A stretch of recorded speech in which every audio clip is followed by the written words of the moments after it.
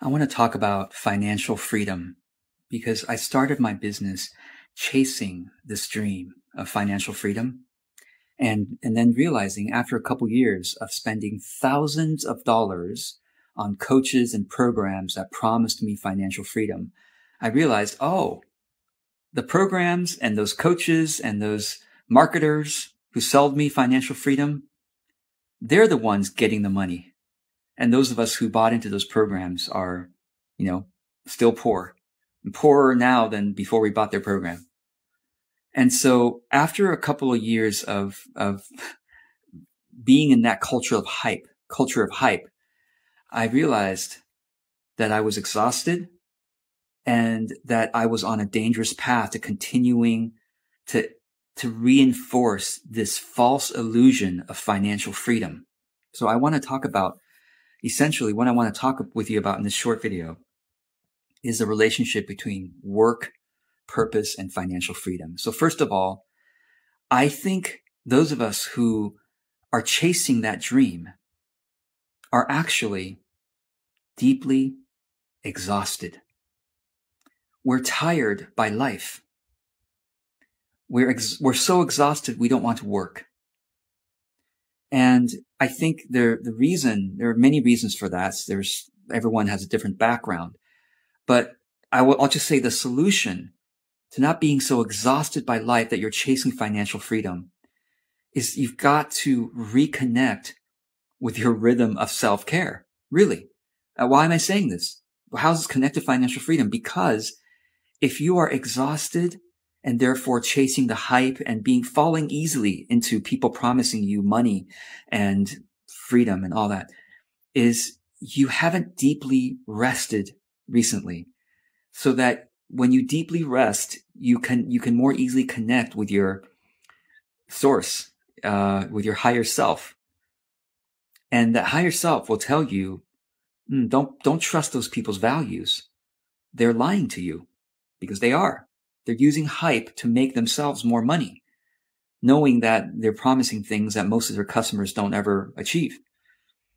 So it's like you gotta number one, reconnect with your rhythm of self-care, resting deeply, resting regularly, having good boundaries, so that you can connect again to that source, your higher self, that gives you a really good sensitivity to the values of the people selling to you. Number one. Number two, you have to, once you are this, deeply rested and ready to reconnect with your higher self, you'll then realize, okay, work isn't really about making money. Doesn't have to be. I mean, I see all the movement these days about anti-work, right, and quiet quitting. These people are going against bad jobs and bad employers. I get that. But those of us who are solopreneurs, we work for ourselves. Who's the employer? We are, right? Who creates the job? We do. And so you have to reconnect to what work can mean for you, which is, in my opinion, I've offered this to you. Work is, especially I'll say this, working on your authentic business means to be devoted to the practice of discovering your calling, to be committed to the daily exploration of, let me try this, let me play with that, let me explore that, and notice what the market's response is, because our calling is this intersection of these two circles between your passion, your energy, your skills, and what the market wants to buy that they can't find easily for free. This intersection between your skills and passions, energy, and what the market wants to buy, that's your calling, that sweet spot right there. And working on our authentic business means to continually, every day, come back to explore that sweet spot in our content, in our offers. And also, I think working on our authentic business means to practice a joyful productivity, to figure out what that means for ourselves, and to practice that joyful productivity so that we're not always attached and chasing the results. That's what the financial freedom mindset kind of corrupts us, in that we get so attached to the end result financial freedom. That's the end result. But of course, those of us who, that's like, I mean, at this point, I've made plenty of money. I can work a lot less than I do, but I'm just thinking about the people who are dreaming of like sitting on the beach, all this money rolling in, where they're like barely working. I just know they're deeply exhausted. And second, they haven't found the purpose of work. And that's why they want to work so little. But those of us who have discovered the purpose of work can't wait to wake up every morning and do more work because we see that it's so meaningful. We're not chasing the money. I'm not here to make money.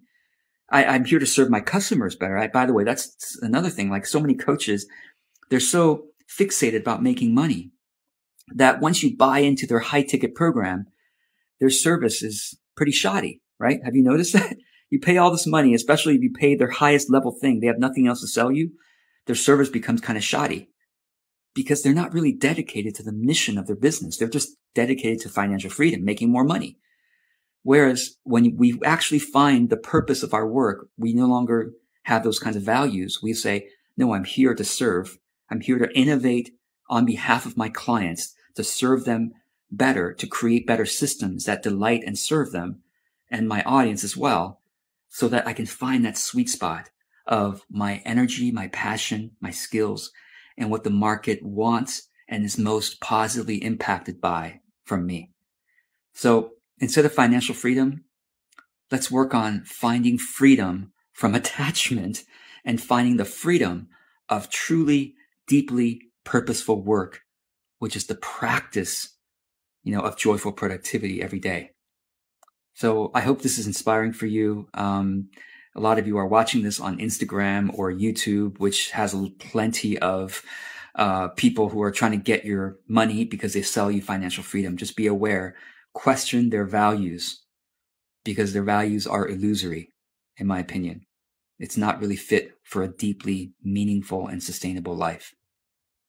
Instead, take care of your self-care. Always come back to that, number one. And number two, so that when you're deeply connected to your source again, you can find the true purpose of the daily practice of work. Thanks for joining me.